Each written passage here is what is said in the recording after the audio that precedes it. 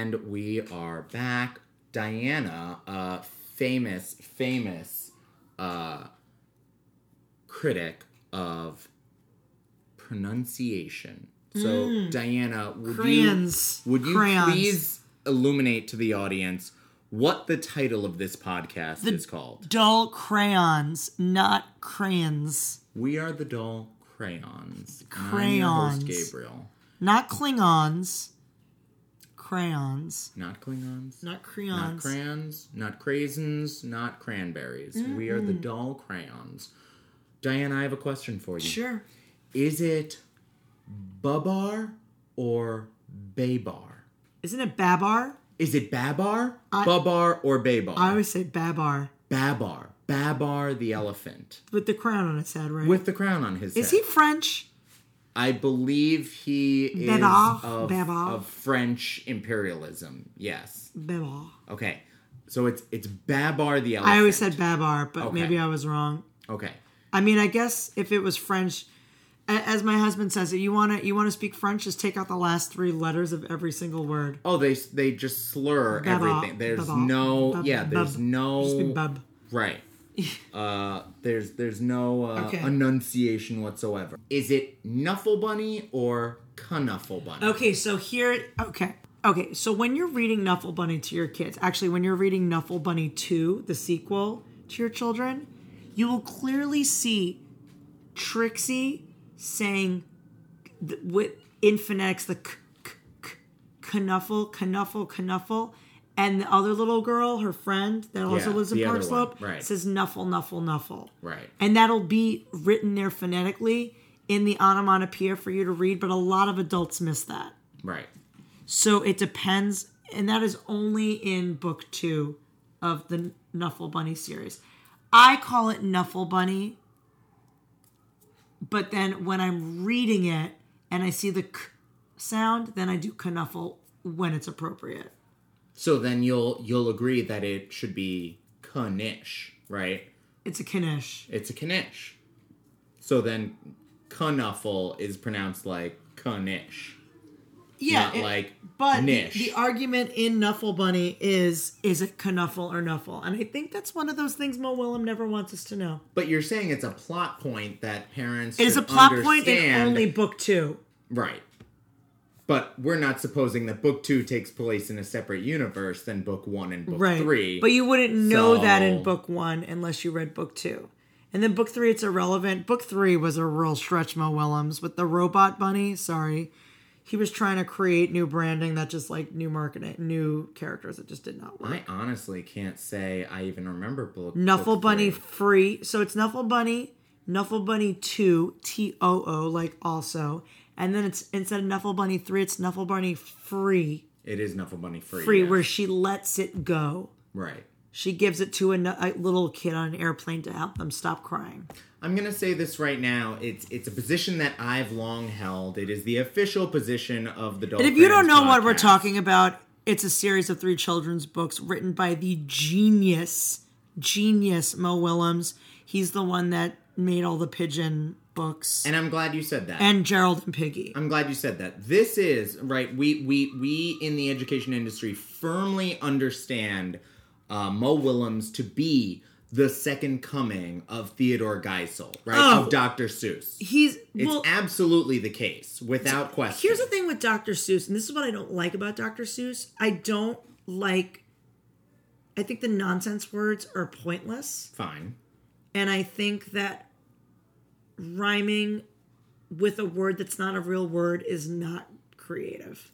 Fair. But I don't want to get away from the Mo. I don't want you to think I'm taking this to which Seuss. Is why I like Mo Willems better. I just want to say that Mo Willems is absolutely, without a doubt, #1 king with a bullet right now in the kids' literary realm. Is that true? And he will be. And he will be for the foreseeable future. I don't even think he's making books anymore. So here's what I want to say. He retired Gerald and Piggy already. The official position of the podcast, while being enamored with Mo Willems, is that there is a slew of corpses in the wake of Mo Willems, right? Mo Willems has clearly stepped on and crushed thousands of other people in his wake, right? He's got to be taking from other people. You can also see knockoff books that people try to be like him. Absolutely. Yeah. People are trying to imitate his voice the same way people tried to, the same way even The Simpsons tried to imitate, like, Family Guy for a time. Right. But, like,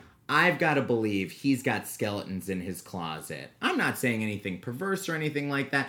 I just mean professional. A lot of those Sesame Street people do. That's true. But I just mean professional skeletons in his closet that we don't even want to know about. People that he's basically just paid off to say, you know what? Forget that you and I ever had beef because there's pigeon poop on everything. You are bad for the fucking brand right now. Do you want to know my first encounter with Mo Willems' work? It was Pig in the Big City. Do you remember this show? Pig in the Big City. No, Sheep in the Big City. Sheep in the City. It was a show on Cartoon Network. It was an animated series. It was called Sheep in the City. I don't know what it was supposed to be like. It was supposed to be funny. It had the look and the feel of sort of an adult or maybe even tween kind of cartoon. But none of the jokes. It was very bland and boring. A really very, very special Sheep in the Big City.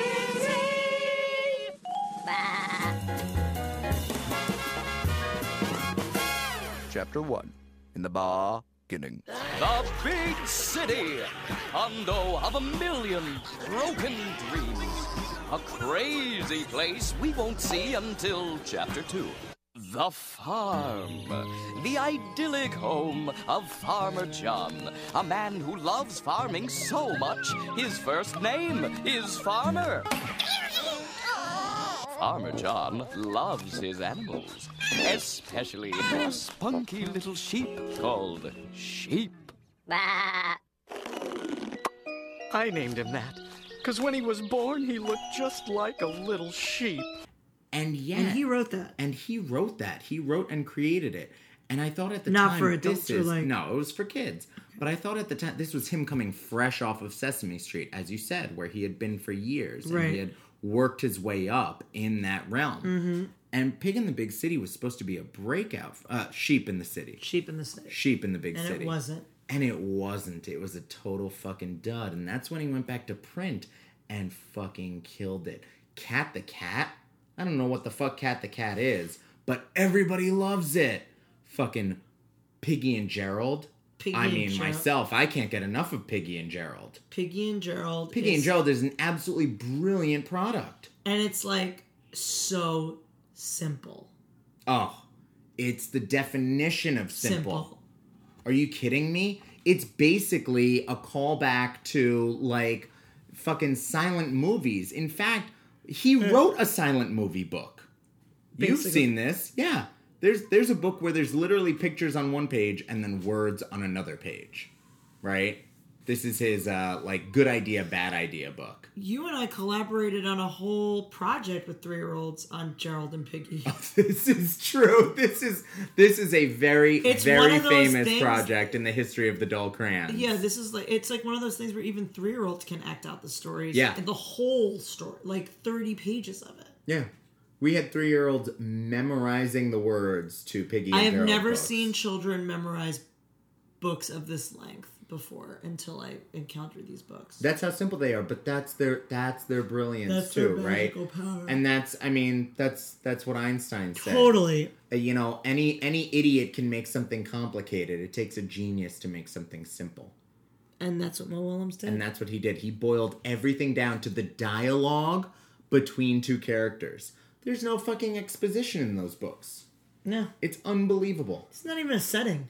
It's nothing. They literally take place in the void. On white paper. You know what that is? You know where he stole that from? He stole that from Looney Tunes. From the Looney Tunes episodes where they would break the fourth wall. Oh, and go and in it the would void. be Bugs. It would be Bugs Bunny drawing Daffy Duck into weird situations. And he would be in a white void walking around going, where the fuck am I? Inside Out did that too. For a second. They went to a void. You're absolutely right. Mm-hmm. It's all coming back. It's all coming back to fucking Chuck Jones. The void. Chuck Jones and the void, the genius, the god. Listen, It's been a wild ride. I think we've talked enough. I think we've done it. I don't think there's any listeners left. I think we're out there. I think we're in the void by ourselves. Yes. Just Speaking talking. of the void. Just talking into nothingness. That is going to do it for us tonight, folks. Thank you for joining us. Thank you for being here with myself, Gabriel. And Diana. And Dazzling Diana. Thank you again for being here. Just two teachers. Just two teachers Out here in the big city. Yeah. Just conferencing. Conferencing. Yeah. Professional conferencing. This is professional development. This counts towards your 150 hours for your certification. That's exactly right. As soon as we stop recording, I'm going to sign Log all it. of Diana's paperwork. Log it in the teach system. It's going right into the DOE. Go in there. So thank you for being here. Thank you for being a part of our PD. And we'll catch you next time. All right.